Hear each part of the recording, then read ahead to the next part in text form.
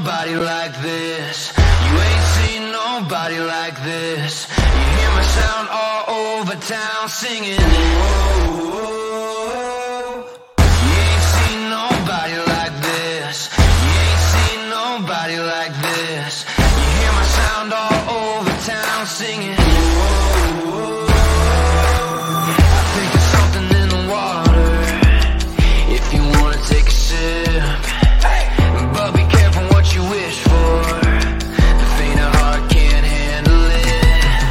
Everybody wants a piece of someone else's prize, but it ain't free, it don't come cheap. Only the strongest will survive.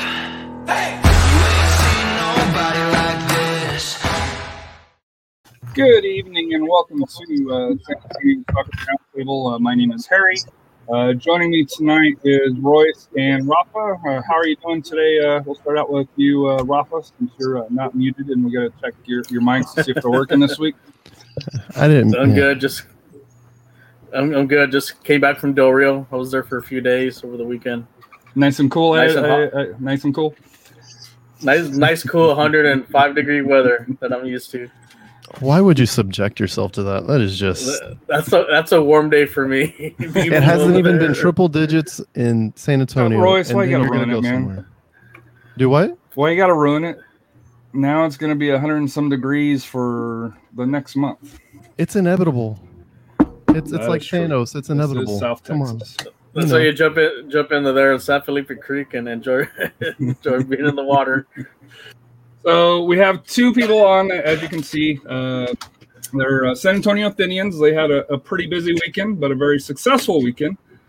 Joining us is Ashley Newland. She is a defender and she goes to Louisiana Raging Cajuns, and she is from California. So her expertise of San Antonio Athenians opponent, the Santa Clarita Blue Heat, might be a little bit valuable as far as since she's from California and knows the soccer scene from California. How are you doing this evening, Ash? Oh, great. Yeah, happy to be here. Also joining us is Ashley Cathro. She plays for the University of Illinois, but kind of doing the research with her about her. She's played on the Canada's women's U17, also participated on the 2016 World Cup team, and also is a member of the U20 Canadian national team. So welcome, Ashley. How are you this evening? I'm good, thanks. Thanks for having us.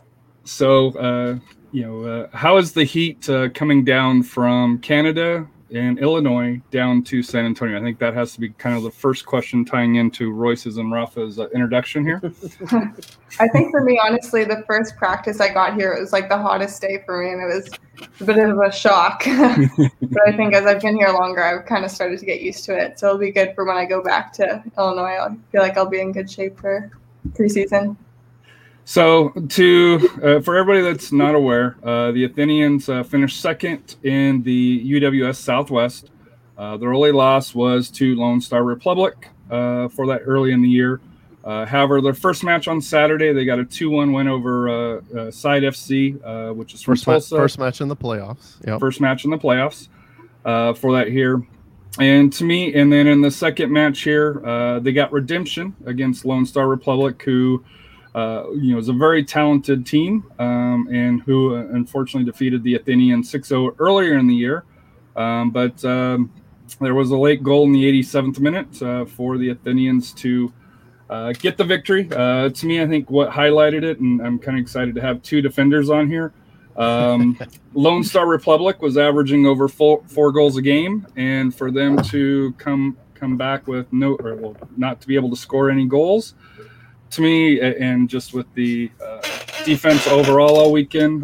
So I'm very excited that, to me, the stars of the team, the defense, are on the show tonight for that here. So first week, first question, of course, has to be, how did it feel to beat Lone Star Republic, and what was the difference this time from last time here? We'll start with you, Ash. You want to go? Sure. Both at the same time. There you go.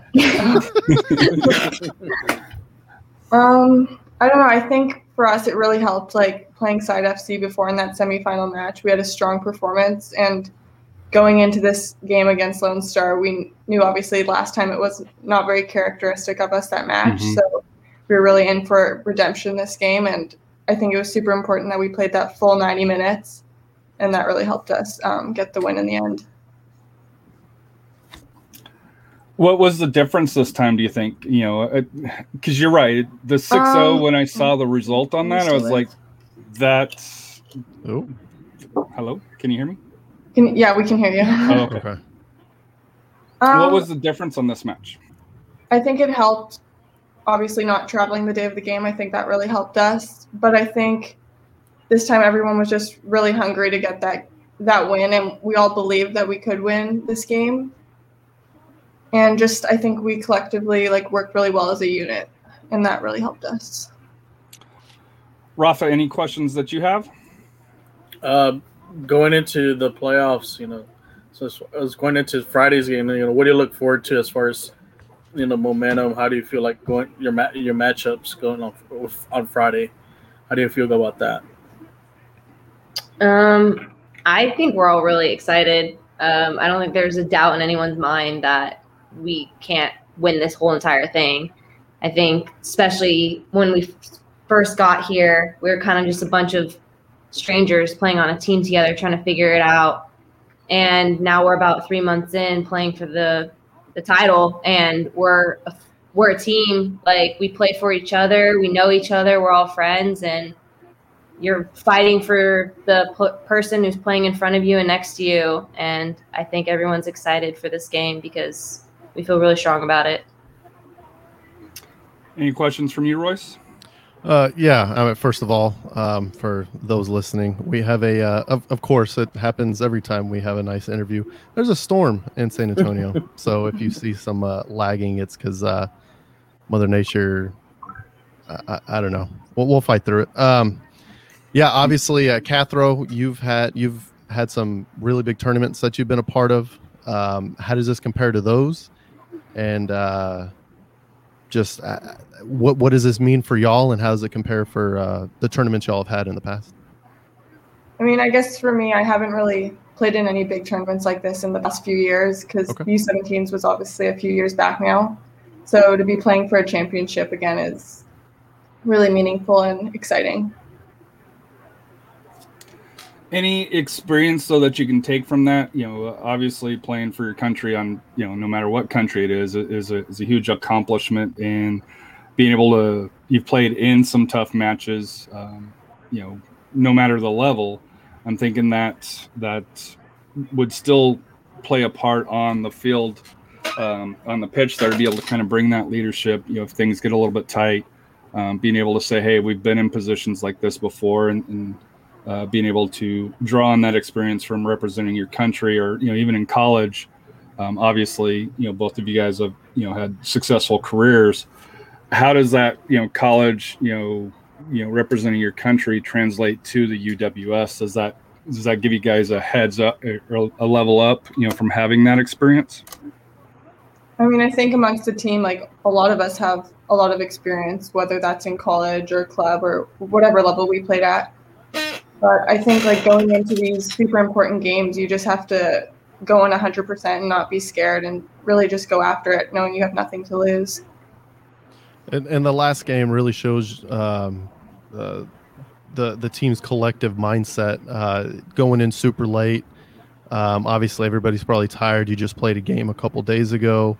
It's tied. It's a really close game, and the ball, you get, you scramble a goal in super late, and then you make that stick to win. That just shows just kind of how mentally strong the team is, and that's really good to see, especially from San Antonio. We're all watching, we're all rooting you guys on. So that was really cool to see, and that's the kind of thing that really starts and really kickstarts a really good run. So we're really excited for you guys. I know, I won't lie. I was thinking it was going to PKs just on how the game was or the extra time there.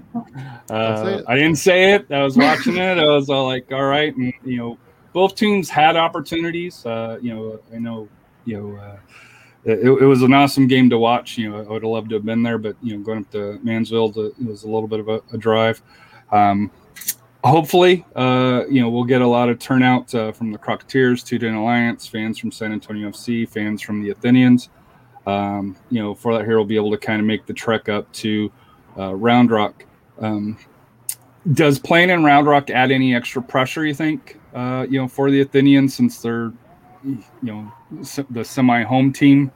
Do you think that's an advantage because you're used to the heat compared to you got the Connecticut Fusion, you've got Santa Clarita Blue Heat, and then the other team is the Midwest United FC. So obviously, typically areas that don't have the heat that South Texas, Austin has at this time.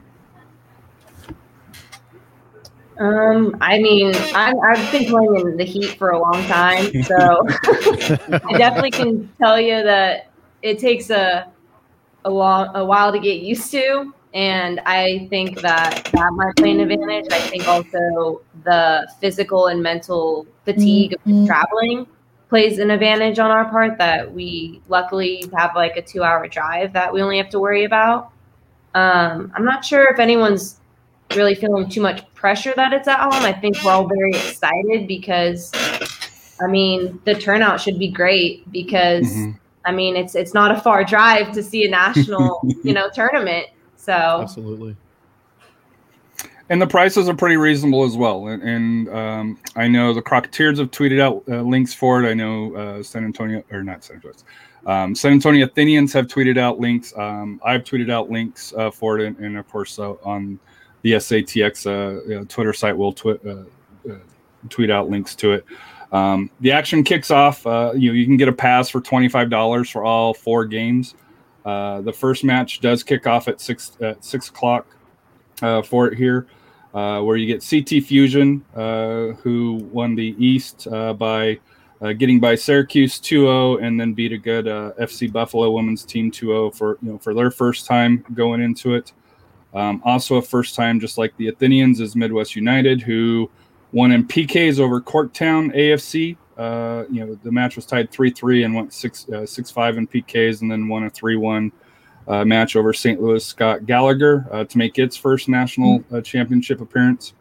Those two will face off at the 6 o'clock national semifinal, the first game.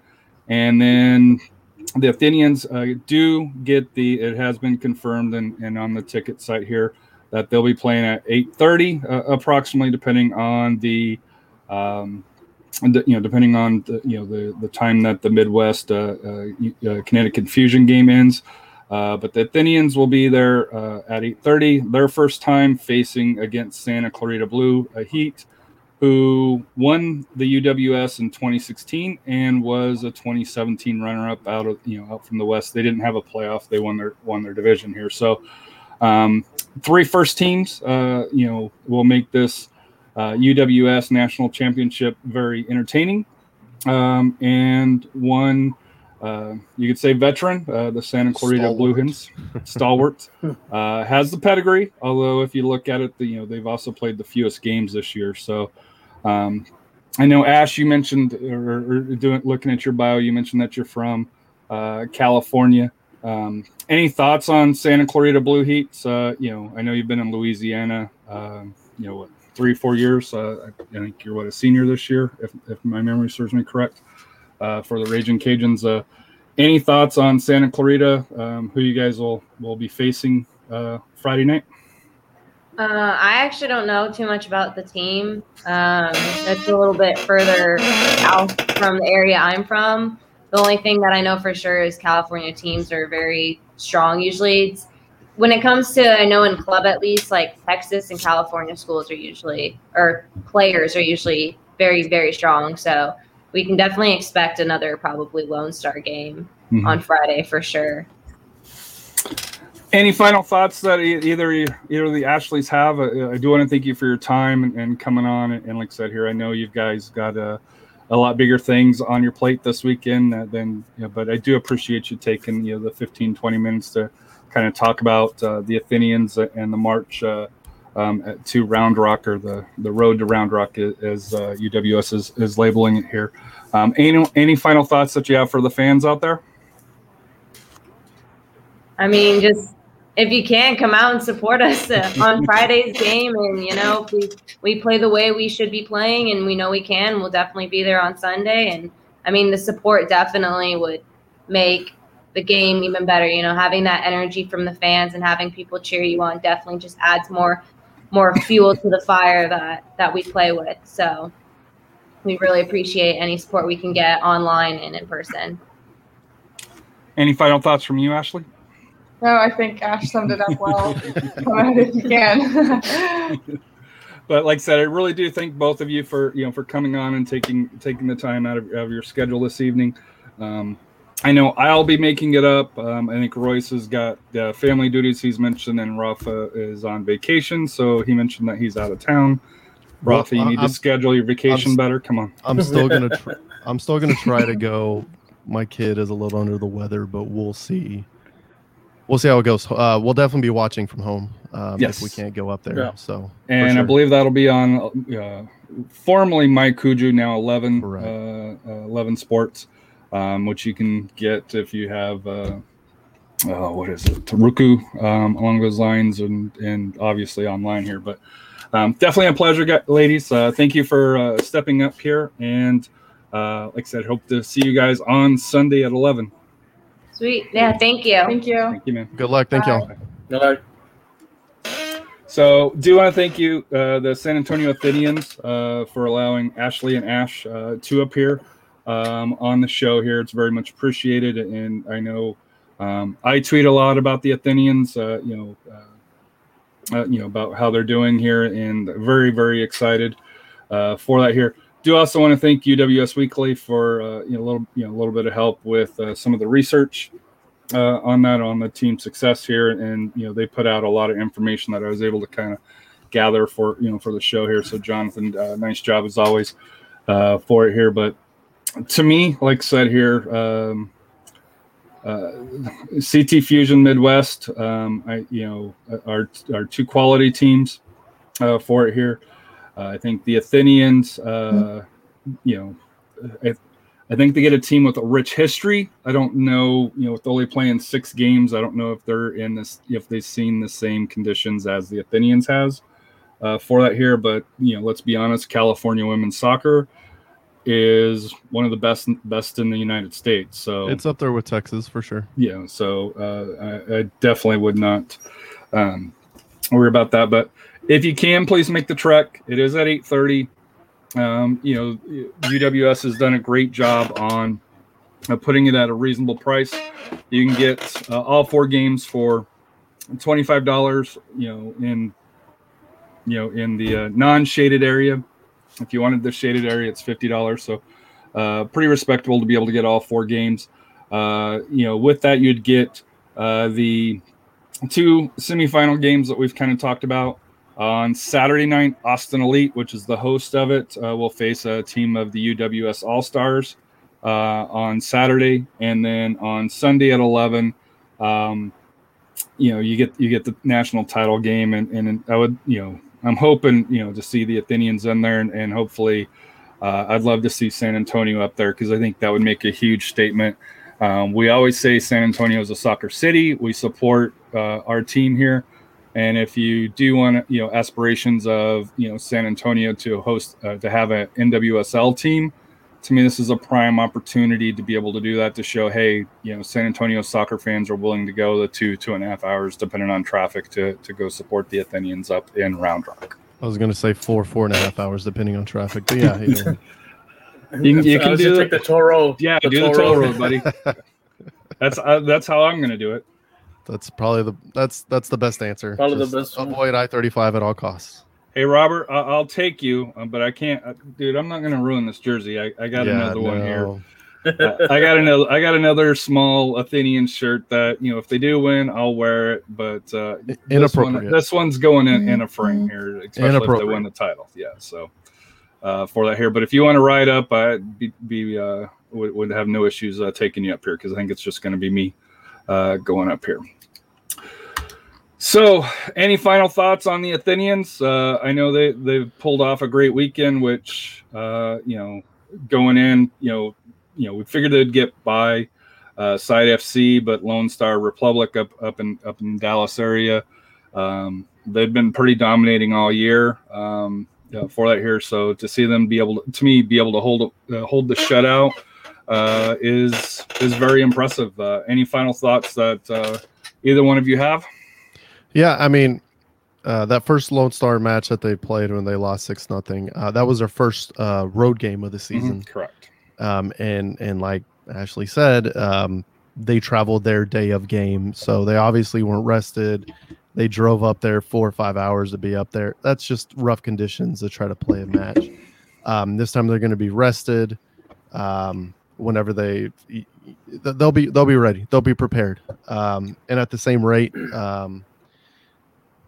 it's nothing but exciting. You can't be nothing but exciting for the team. You can't be anything but excited for the city. It's great. Definitely going to cheer them on, and they're in a really good position to take this home. And you just got to support your heart out, cheer your heart out for them, and hopefully that pushes them over the edge to win. Rafa, any final thoughts from you? Hopefully, like I said, they can really wear out the Blue Heat in their semifinal round, match. I'm sure that they've never been to a situation like here in Texas with the Heat and also with the turf. They have grass fields up there, though. Or do you think they're playing on turf, or you think they're playing on grass? I think if they're playing on the main field, it's going to be turf. Oh, is it? So that could come in as a factor since the Athenians are used to this heat already. We don't know what kind of condition Blue Heat's going to be in. Being in Southern California, it's not as hot as over here. That could come into play, and like I say, if the Athenians can really play some possession ball, really work them, kind of wear them out.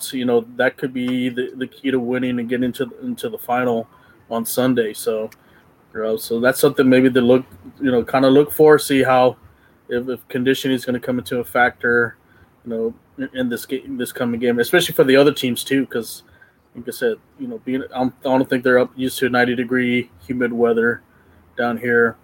So we'll see. I know they're saying that California Heat.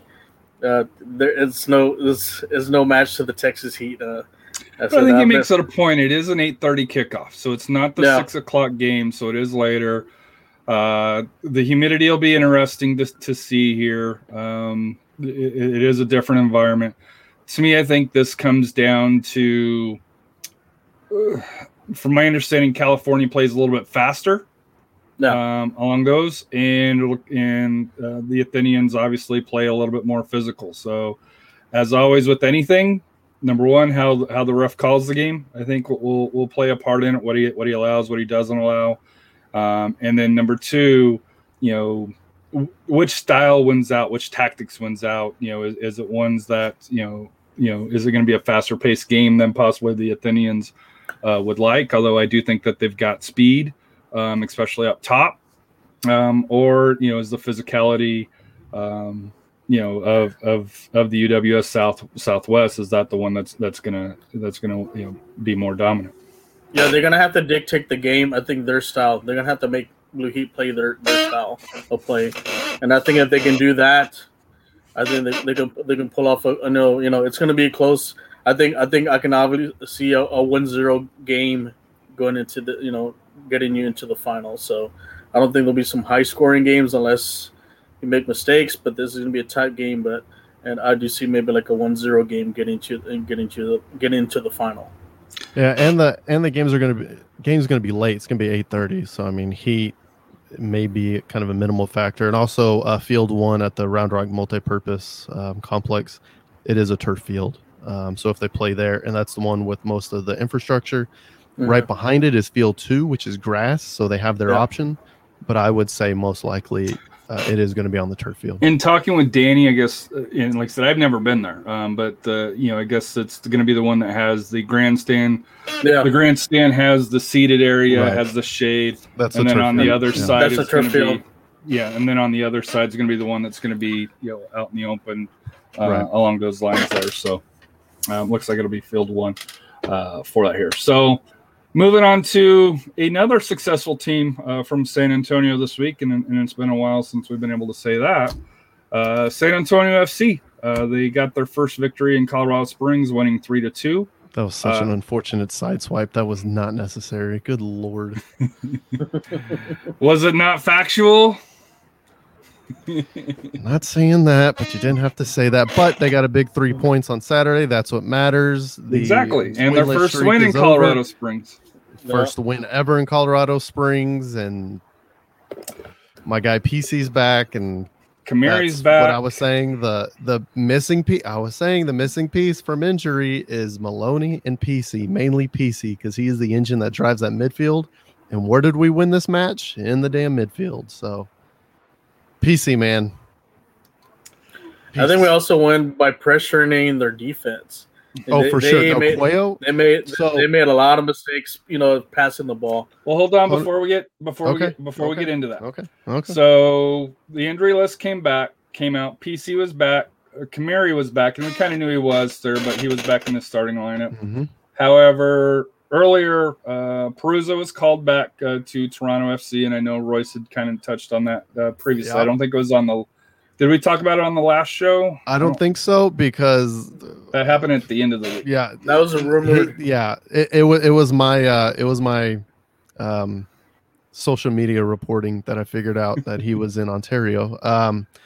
But I also said that not on the show, but also said that was probably going to happen because SAFC needed to open up an international slot. We'll get to that later as well. But Peruzza being called out, and then when SAFC released their injury report and actually went into details, so this tells you it's a little bit more serious. Patino is out with I think they labeled it as a possible stress fracture. Stress factor. Fracture. Yeah. So we get defense healthy, and then the offense is back down 2 strikers now. So it's 2021, man. The injuries continue here for that here. So looking at the lineup here. Well, hold on. You might as well finish it. The injury list was Patino with a possible stress fracture. Hopefully he's all right. Like I've said in the past, broken bones are a lot better than torn muscles or torn ligaments, but that's a rough one. A stress fracture can take a little while, and it could be up to 2 months. Hopefully it's not anywhere that long. Hopefully he can come back in a month. It's normally 4 to 6 weeks. Sometimes it's 6 to 8 weeks. So, but hopefully he's already got 2 weeks with the correct with the break and not playing. That is correct. Also, Maloney is still on the IL, oh man, who was the last person that's was on the IL? That there were, was it 3 guys that were on the? Give me a second. Keep going. I'll finish it up. Keep going. Well, the other thing, DePlane was scheduled to start and was a late scratch, so he went out, and then in his place stepped in Lima. There you go. It was Ollie Wright. Ollie Wright had a lower body injury. He was out. That was the third. And then DePlane apparently is on the IL. Can we just get healthy, man? What is going on? Did everybody light their candles? Did everybody? That's what I'm saying. Take him to the curandero. Robert must not have done it. I'm blaming Robert here. And then Big Poppy _ Thomas PC being back changed the game, and that's what Royce has said all 100%. No, Robert also trying to get you to put that shirt on is not helping anything with this whole injury bug. Come on, man. Killing me. So the lineup, we're going to get your thoughts. Nathan up top, the 3, Gallegos, Cuello, Epps, PC Lindley, Gleadle, Kamari, Axel Schulberg, and what was supposed to be DePlane. I think they were supposed to be reversed. But with DePlane going out, Gleadle flipped sides, and Lima came in. Thoughts on the lineup, and of course Cardoni, in the between the pipes. No, I think Gleadle was supposed to start on the left, and then DePlane was going to be on the right. But Lima, who's has filled in as a left back, oddly goes to the right back. But I think that's because with DePlane being there, I don't think Marcino wanted to change his defensive setup, so he just put a dude that is not going to go forward that much and he's going to stay back, which really allows Epps to get forward. And also what that's going to allow. So, well, I mean, you're not going to see the cursor, but Lima's going to stay back kind of as a back three. When Glito goes up, PC can come over and kind of fill as that left back, and then Lindley kind of comes in the midfield to try to help out. But also what's going to help out with that is the press, and the press was a big player in this game against Colorado, which are very susceptible to it. That is why we won the first game at home against Colorado, is we pressed them to death, and we left a Haji Berry on an island, and he didn't do too well on that island in that match. And then this match was pretty similar, except we arguably scored too early, and also we had 2 clear-cut chances late that really could have sealed it, and we really didn't do that. But anyway, let's continue on. Go ahead, Harry. Your thoughts on the lineup there, Rafa? I thought you mentioned, we talked about this. I thought we were going to go maybe to like a 4-1-4-1 like we did on the friendlies. But I guess with PC, coming back in, that changed the plans. But, we still saw what they did as far as the pressing from the 2 friendlies. The touching the ball was a lot better. The attack was a lot better. Especially we did play the ball more on the outside too, which really stretched Colorado out and gave them a lot of problems. So that was good to see. But, the finishing, that I guess we'll discuss that in a bit, does need to be fixed. Once again, Marcinus formation puts us in and game plan puts us in a wonderful position to finish a lot of goals. Look, we finished enough of them this time. That's a big difference, but we still didn't finish some really easy ones. Real quick, what I will say, go ahead. To be fair, Colorado Springs missed an open net, so we didn't have anything that blatant. But they missed a clear shot. I think it would have tied the game, and it just And also, Matt Cardone is an absolute beast, and he made some ridiculous saves. But just real quick, what I wanted to get at, and a big difference between this match, something to look for if you want to rewatch this match or maybe look at the next one. One of the big things that happened was Emil Cuello did not have to provide any defensive midfield duties. If you remember in the Real Monarchs game, Marcina was yelling at Cuello a lot. That was too easy, Emil. That was too easy. Put pressure, pace, He kept saying those things, and Emil was trying to play his game where he knew. So when you are like an attacking midfielder, you're looking in front of you, and you're looking at where to go.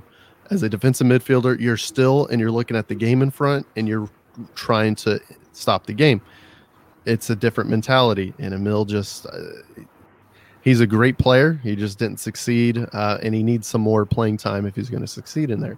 In this match, he's the number 10. He's the attacking midfielder, and you had PC and Lindley back. That allows him to do what he wants to do, and that is put pressure on their number 6, and that's exactly what he did for that first goal.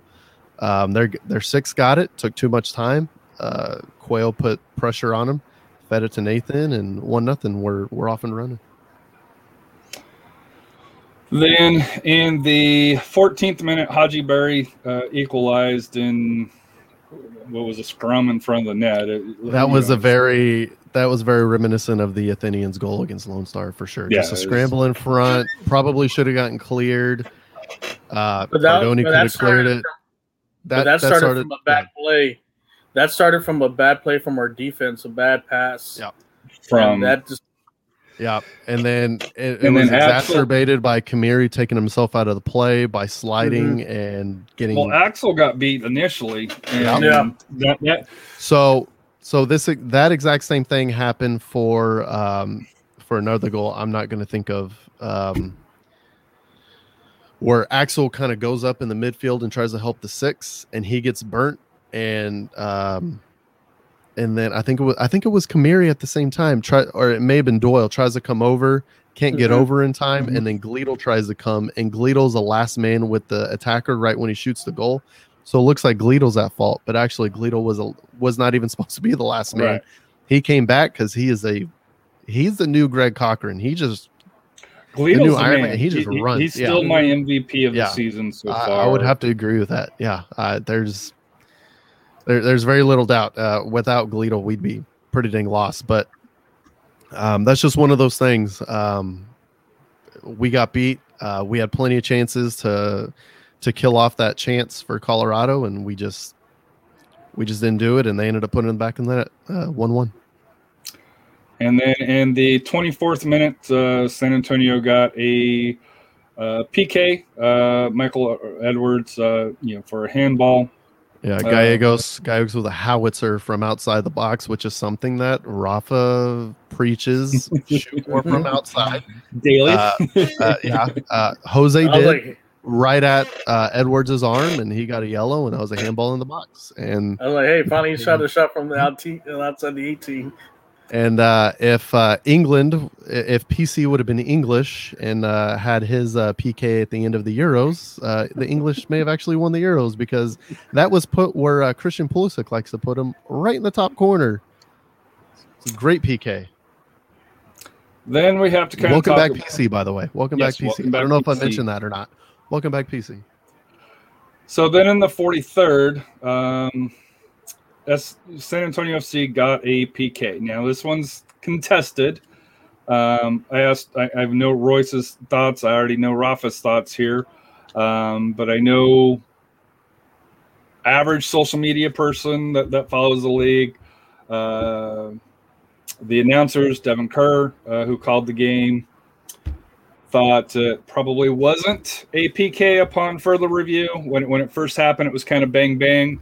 Where the ref was, it probably looked like a penalty, and I think it's probably one of the first calls I think San Antonio's benefited, where it's one of those 50-50 calls. We real quick, we totally skipped it. That PK for that handball in the box, that PK that PC scored, first penalty called for San Antonio FC in this season. Halfway through the season, first one. Well, we're not halfway; we're just over a third. But yeah, point taken. 12 games in. So, thoughts on, was that a PK or was that not a PK? Yes. Rafa's yes as well. It was, because if you look at the replay, yes, he did touch the goalkeeper, did touch the ball, but the follow-up of the play is he lifted his arm up and caught Gleedle's foot. That's correct. And that caused the foul. Had he not do that, then that's not a PK, because you're giving the goalie the opportunity to challenge the ball. But it was a similar situation, like from a game last night that I saw. The goalkeeper, he got beat, even though he touched the ball. But once you kind of commit to try to keep him from getting the ball back, correct. That was like a no-brainer to call that a PK. They can complain all they want. VAR would, if we had VAR, they would have confirmed that as a PK for us. I think VAR would have kept it no matter how it was called on the field, though. Yeah, what VAR would have done was they would have passed the buck and said there's not enough evidence to overturn. I do think it's one of those 50-50 calls. If it gets called, you're going to stick with it. But if it doesn't get called, I don't think it's that clear and obvious where you're going to override the ref on the pitch here. I just think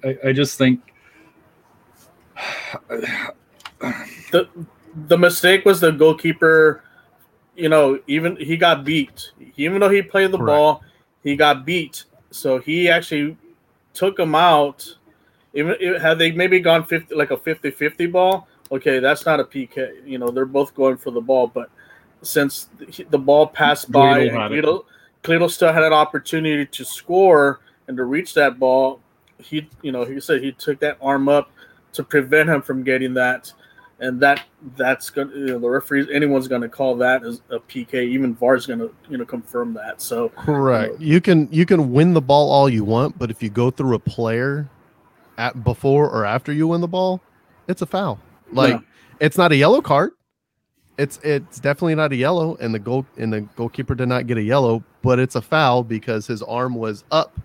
And because the goalkeeper's arm is up when he makes contact with Gleedle's foot, that is a goalie initiating contact, and that is a foul. And I will say the goalie for the Switchbacks, Melvin, had a very interesting game where he was all over the pitch for it here. So through here, Colorado Springs closed out the scoring. So anyway, hold on. Oh, sorry. We didn't get to the penalty. So Nathan steps up because PC had that penalty. Nathan steps up, takes his penalty, and puts it right in the exact same spot that PC had his, which is fantastic. What's your thoughts on the Italians? What's your thoughts on having Nathan and PC taking it instead of having PC taking both? Especially after he converted it. Whenever you have Brazilians on your roster, you let them take penalties. I mean, well, that was the correct move because you don't want the same person taking the PK because now now the goalie has a better shot of stopping that second kick. So correct. You have two different players. You don't know who's gonna go where. So that was the correct decision. And to be fair, both of those were unsavable. So yeah, no, I'm not blaming anything on Melvin for it here. But any fun? And so at the half, it was 3-1, and I think everybody was feeling pretty comfortable for the rest of the match. For that here, the Switchbacks did get a goal from outside the box, and Zombie right after halftime, Epps gets a clear-cut chance and doesn't put it away. And that would have just sealed it. That would have killed it dead. No coming back from that. And if you look at the replay, he had time to actually dribble around him. The goalie had already committed, already on the ground. There was really no way he could reach out and grab the ball or even challenge it. Had he just dribbled a little touch to the left, and it would have been a nice shot into the net. And that's something that. Well, I think. To me, if he would have passed, I think Jose was there was a forward. I think it was Jose that was over to the left. If you would have passed it to him, he had an open net. Yeah. And I think there was two of those where, yes, I want my players to be selfish, but sometimes it's better to pass it up to the open player, for them to be able to get the easier shot. He committed. Go ahead. I was gonna say he committed already to that play, so he needed to finish that play correctly, which he didn't. And that's why he should have taken that dribble around the goalkeeper, and that would have been the goal. Because I think even looking at the replay, I think Jose did have some pressure behind, and that could have been a factor. Maybe he would have gone tackled in the back and PK, and then or something. But I think Epps has to finish those. He's got the speed, he's got the dribble work. Just you got the goalkeeper beat, shoot it in. Royce, your thoughts? I mean, just get your head up. I mean, we get a couple of those chances, and it's tough in the moment. I mean, we're not professional soccer players, but I mean, we countered really well. We just didn't finish on some of those counters. Just kind of the close, like you said, Colorado closed it out toward the end to score a goal and just couldn't score that third one. But one thing I will say on the stats part, San Antonio FC ended up with 6 yellow cards in this match. So but 4 of them were late. You had Hopino time wasting in the 88th, Cardoni time wasting in the 91st, Gladel time wasting in 90+4. And then there was a foul by Cuello was foul at the very end of the game. So PC also, since we're talking yellow cards, PC did pick up one in the 36th minute, which he was subbed out. What do you guys think of the substitutions? Doyle and Kamiri like for like, and then your PC for Dylan here in the 54th minute. I understand why you subbed out PC at that time, probably because he was on a minutes calculation, but moving Dylan in for him. To me, to be honest with you, I would have liked to have seen Doyle come in for Axel, because I think Axel was getting burned because they were going over the top of the speed with Beckford and Haji Berry, and I don't think he played poor, but when they had their opportunities, you could tell he got beat. In regards to that. So I was kind of surprised Axel was left in there and not Kamiri, because I thought Kamiri looked a little bit better. Well, I mean, just real quick, the reason that obviously PC was subbed was he's obviously on a minutes. threshold. The reason that Dylan came in is to be to hold up play, which is what he's really good at. Right. So then you basically go into a 4-5-1, a lot more defensive and a lot more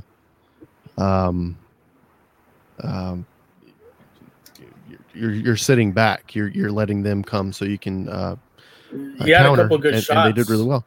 He had a couple good shots, and he had some really good hold up play where he distributed. I mean, which really helped facilitate a lot of those counters. And yeah, he had some good shots too, some pretty decent chances that he just couldn't quite finish. Those weren't the best chances by far, but I think Dylan played really well when he came in, and he really did a good job, and his performance really went a long way to sealing the 3 points. As far as Doyle coming in, the reason that he came in is he's more of a distributor. Axel is a height guy. He's going to be a clearance guy. He's going to win the ball and then give it to Doyle, and Doyle's going to distribute. But Axel was more to me. Axel was more forward this game because, as we mentioned on their first goal, right? I would prefer Axel more in the back. Okay. And leave him back there because of the height and what you're talking about. And I think he's got just the amount of distance he can cover in that short period, inside the box. I think it's a huge difference. Where I think if you're going to be up forward, I think Kamiri is the better option because I do think he's got a little bit better acceleration. Maybe not faster, but a little bit quicker acceleration to be able to either slow down the attack or along those lines here. There is one thing that we do have to call out for, and that was I want to say it was Chris Lima's clean tackle early in the match here on a clear goal scoring opportunity for Colorado Springs.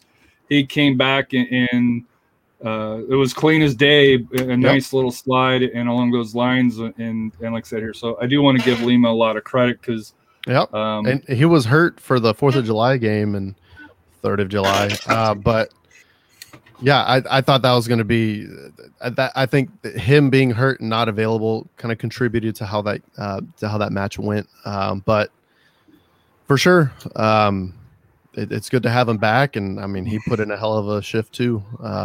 So it was kind of a total team shift. Yes, we're kind of, nagging on Epps a little bit, but I mean, without him and his play and his countering, we don't bring those 3 points in. And I thought the whole team looked really, really good. I hope DePlane's okay. I hope it was just a little tightness. Just a little thing. Yeah, a little tightness that he can work out during this week. Definitely going to need him. So we'll see. How he feels, and hopefully PC recovered well, and he'll be ready for Wednesday. Any final thoughts on Colorado that you have before we transition to some transactional news for SAFC, and then taking a look towards? Yeah, everybody that's originally from Colorado is weird. That's all I'm going to say. Okay, continue. Just like Gallegos, he had a good game. Gallegos, like I said, he had a good game, but except for that one missed opportunity that I think he should have give up the pass. I think that would have been a big difference. And then, you mentioned Harry about Axel, being back there. I think I would have gone maybe also with Varela instead, because Varela's been shut down. Especially that game against Pumas, he really did a great job there, kind of anchoring that defense. So I think he would have been a great choice to also be out there. Hopefully, maybe that could have weathered better the storm, or maybe prevented that second goal. But great win. We needed these 3 points because we're coming into the hellfire of a schedule. Come with these 2 home games coming up, and then the big road trip. So if we're going to make up some ground and get back in the top 4, that's a great start, going into this game on Wednesday. Well, it's something that we needed. Now, before we get to Wednesday's game, I think it was end of last week, before the Colorado Springs match, but San Antonio added defender Bradley Dildy. Dildy. It's so it is. To a USL Academy contract, which means that SAFC has now had 15 Academy players throughout the time frame of the club of SAFC. Rafa, you got to see him in the friendlies against Liga MX. So I know we kind of briefly talked about it, but if you wanted to highlight what you liked about him. Just a great defender, great passer, very few mistakes, especially for a young guy. Very carried himself going against first division players, one of the top leagues, like I said, in the world. Especially, I think he really shined in that Pumas game too. Oh, yeah. Given that assist he gave to Nathan, so that's a big pickup. And hopefully, like I said, they give him. I like to see him give him the opportunity. Maybe he'll be that missing piece that I know Maloney's out. Hey, give him an opportunity because he has proven himself. Yeah. To be able to get up in the attack and defend there out in the wing. And who's to say don't find like I said, he's that diamond in the rough that we can build upon, especially with that back four that we have. So I'm glad we have him, and look forward to seeing him on the pitch pretty soon. So in today's signing here, Mohamed Abu, who was the trialist during the Liga MX, who's had more than 200 appearances and 16,000 professional minutes since 2010 with MLS, La Liga, and the Norwegian First Division here. So he didn't get signed last week when we thought he did, but he got signed this week here. Do you think that the injuries to either Maloney or DePlane's a little bit more serious, or you think this is more midfield depth that they needed to have to kind of cover that that defensive mid? I don't think the signing correlates with injury. Well, I mean, obviously it does but it's not a recent injury thing. It's not a recent injury thing is why he's getting signed. The reason he's getting signed now is because, like I said earlier, Perusa's loan deal was canceled, so it opens up an international spot. And also, I'm sure there were some visa issues, and I'm sure some work permits and just kind of the paperwork stuff behind the scenes needed to get done, and just couldn't get done in time for Saturday, and that's why they announced it today. And it sounds like he'll be good to go for Wednesday, which is direly needed. Do you anticipate him to start? I see him going in for PC as a sub. Exactly. That's what I was going to say. I say late sub he comes in, and probably subbing for PC as a 6. He's a good insurance policy for that defensive mid, and then also, like I said, with cards building up, how PC yeah. with cards, fair. Especially with PC with welcome back getting a yellow card.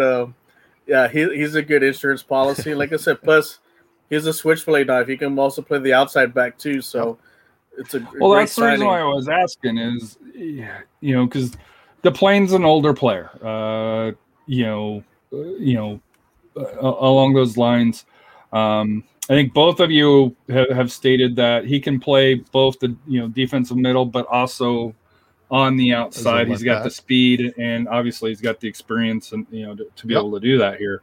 So to me, like I said here, that's why I kind of correlated, with possibly Maloney still not coming back, for that here. And let's be honest, if he's been out this long, it's probably going to take him a couple of weeks, even once he's healthy, to be able to get into he may be playing trying to shape. Yep. So up next, New Mexico United, who beat SAFC 2-0 earlier in the season in New Mexico at the Lab. And also the last time they were here in San Antonio in the playoffs,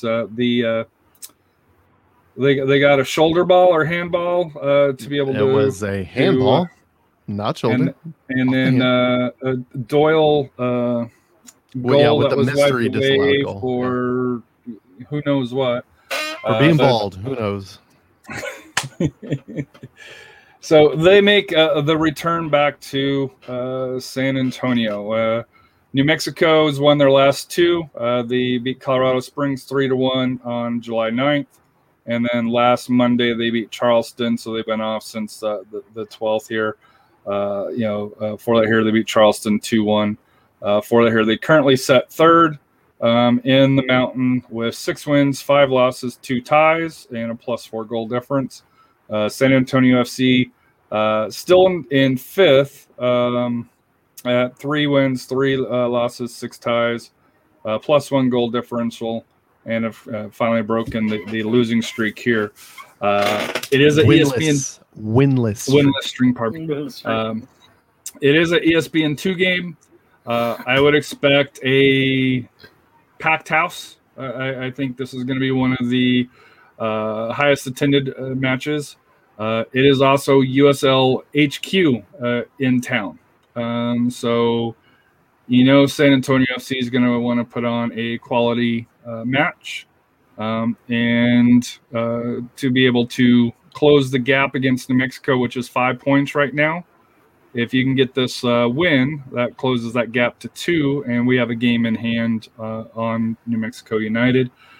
One thing to also learn, because before we were kind of hyping on wins, USL has actually changed the rules this year. It's no longer based on wins. So first tiebreaker is head-to-head points earned in regular season.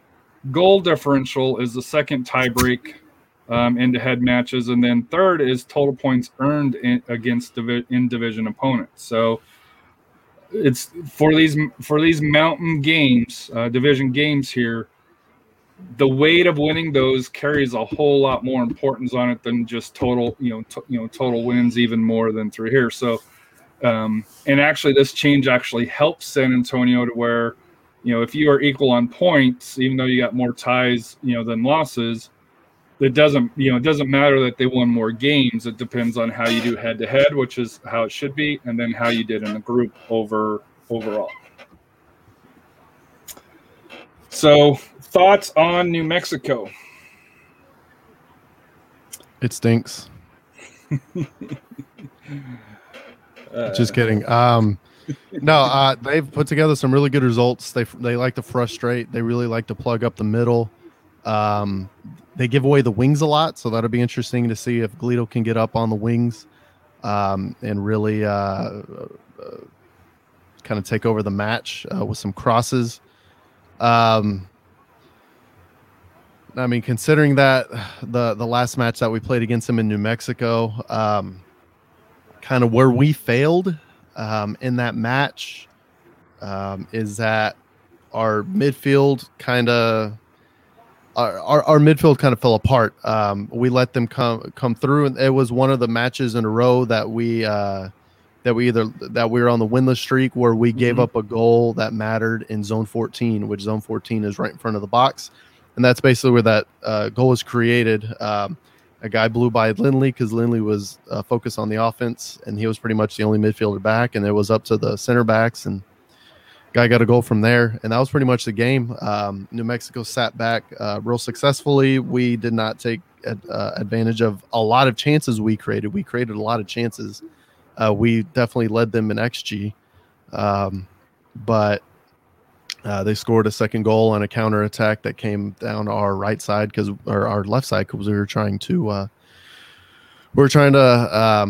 score a goal to tie it up, and we gave up that goal on the counter. They finished their chances well. So if we can just avoid that first goal, frustrate them for a change, which I think we definitely have a really good chance of doing with PC being back, and maybe Mo, the new signing, will get some time as well. Hopefully we can turn the tables. And kind of the last time we lost in New Mexico, we kind of embarrassed them here at home during the regular season. That was our biggest win ever, 5-0. And looking forward to that same thing happening again with the Jose Gallegos hat trick. You heard it here first. That's a bold prediction. Gallegos had a really good game at New Mexico. He really gave him. Yes, he gave him really a lot. Yeah, he gave him a lot of problems, especially on the wing, and hopefully, being with a home environment, and then now that our midfield is kind of back a little bit more healthier. I didn't just pull that out of nowhere. This is all evidence based. Yeah. It's gonna be. He also had a really good match against Colorado on Saturday. So I think that's gonna help, and I think Nathan's gonna be a big difference in this game. He's really, if you notice the last few games, he's really turned it up a notch, and he's got some confidence now. Oh yeah, and I think those two friendlies really help him shine. And I think the coach is starting to see that, even though we're out with Patino, but Nathan really creates a lot of problems, and he does create a lot of chances for us. And I think that, like I said, I'm probably more likely we're going to see the same lineup we saw against Colorado on Wednesday, and I think this is going to be a difference maker. And hopefully, like I said, we need to get the lead first. I think we play better with the lead than when we're behind. And I think if we can get up top, get up a couple goals, we'll pull this through and we'll get the 3 points against New Mexico. Yep. Any concerns about San Antonio in the leaking of goals? And like I said, it only gets on anybody per se, but just San Antonio gives up a goal. It just it's through here. You look at Austin Bold. They win 1-0 and they shut things down. And we play different styles, but any concerns of San Antonio getting that goal and then the feeling is it seems like they turn around and cough one right back up. Well, these are the things you want to happen in the regular season, especially in the first half of the regular season, Right. is figure this out, that you have to come out strong in the first 5 to 10 minutes. You can't win the game in the first 5 to 10 minutes. You could definitely lose it. So don't lose it. Well, United States won the game last night in the first 20 seconds. 20 seconds. That is No, they got lucky there. Yeah, and to be fair, Canada was definitely the stronger team. Let's not break that down. Let's talk about SAFC, but This isn't the Scruff I mean, podcast. it's not Snuff, it's not Total Soccer Show, correct? Although we wish we were. But no, I mean, you're right. Definitely got to stay focused in the beginning of the game at the same rate.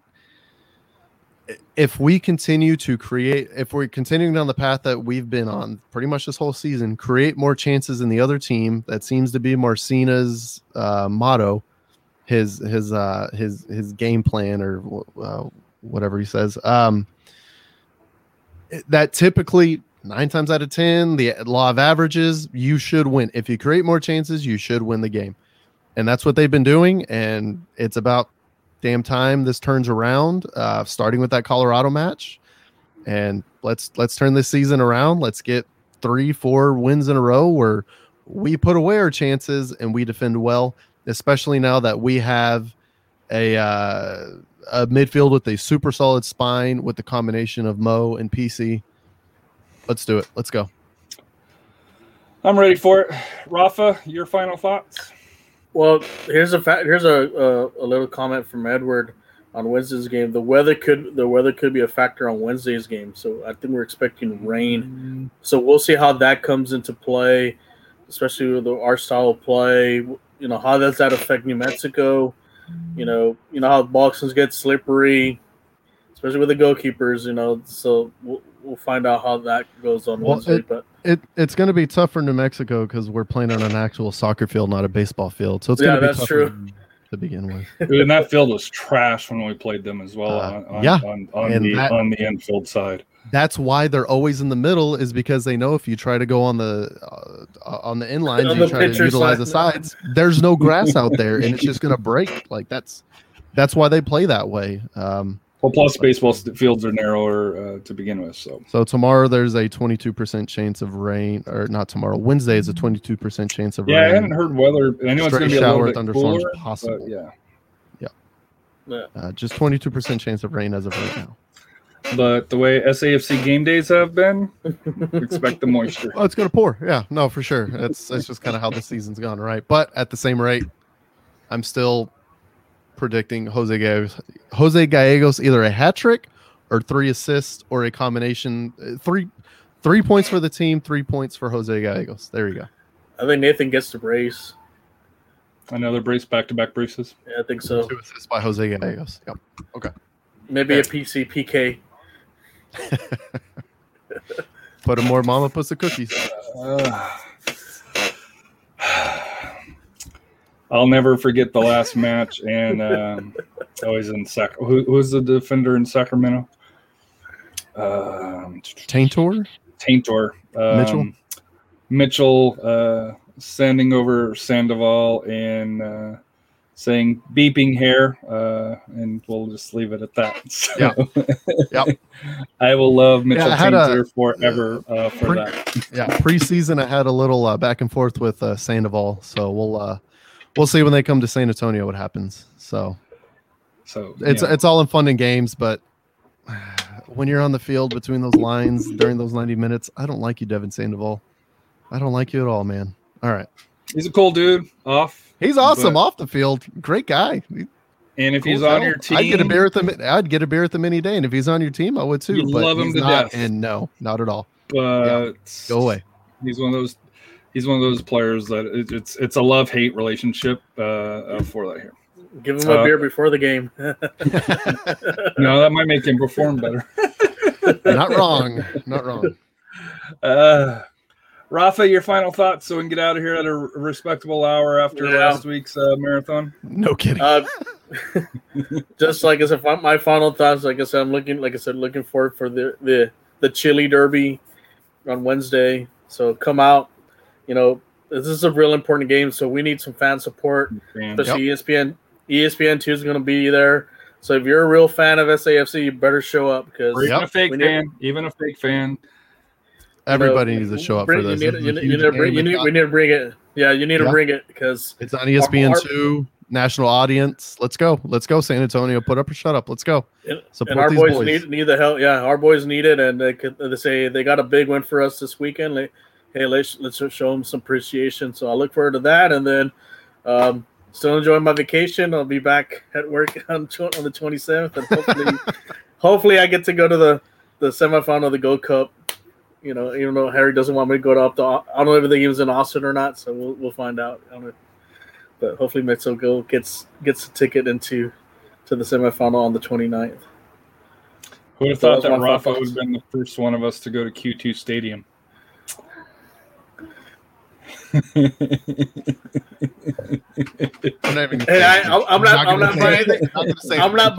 I'm not buying anything for this. So that I'm not buying their support their $10 Cokes or whatever.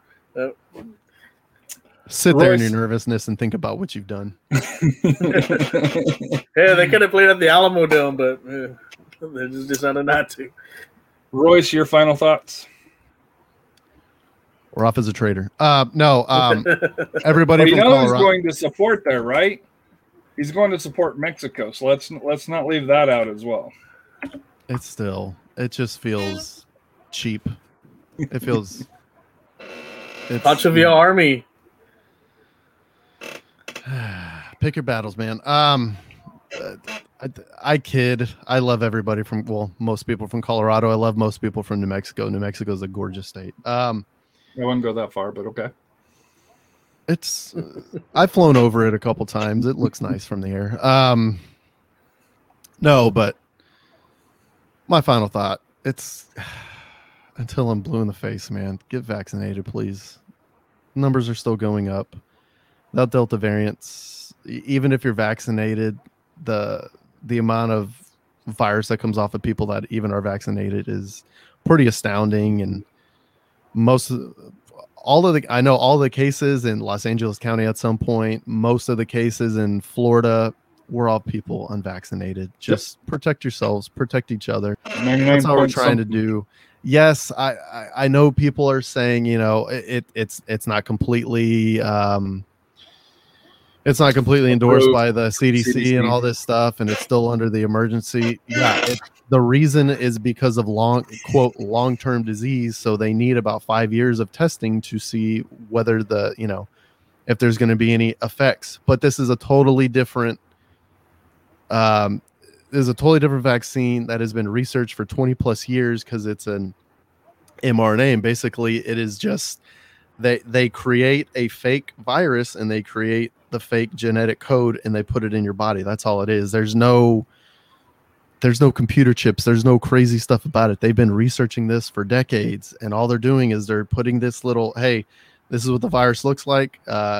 It's like going to a museum, and instead of having a real dinosaur bone fossil there, they put it together out of paper mache to make it look like the real thing. Like it's the same. It's the same thing. They're just please get vaccinated. just protect yourselves and your families. We worry about you and we worry about our families and our friends. And yeah, absolutely. Vamos Los Gatos Blancos. Let's go. So I got a couple of final thoughts. Number one, I want to give a shout out to Max. All year long, my big thing is being there for somebody if they need to talk, so that way they don't, do something that they shouldn't be doing. And he was definitely there for one of his buddies, the other evening, morning, whenever it was. So shout out to Max for stepping up to the plate and helping somebody and talking them through a tough time. The other final thought here, I want to say thank you to the Crocketeers for the watch party at Alamo Beer Company. I may or may not have stuffed the ballot to win the You're not supposed to admit when you cheat, Harry. Come on, man. I may or may not have. And I do want to thank the Athenians, for the kit. It's awesome. And looking forward to get it framed here. And no, Robert, I will not be wearing this for it here because I don't want to ruin it. Number two. And then my final thought here is want to give thank you to everybody that listened, gave feedback on last week's episode. It was not the easiest one that we did. And, I'm sure it stepped on a few toes along those lines here. But I think the feedback that I've got was mostly positive on it for it here. There's some things that they said, we could have changed, answered a little bit different, but, you had to be inside the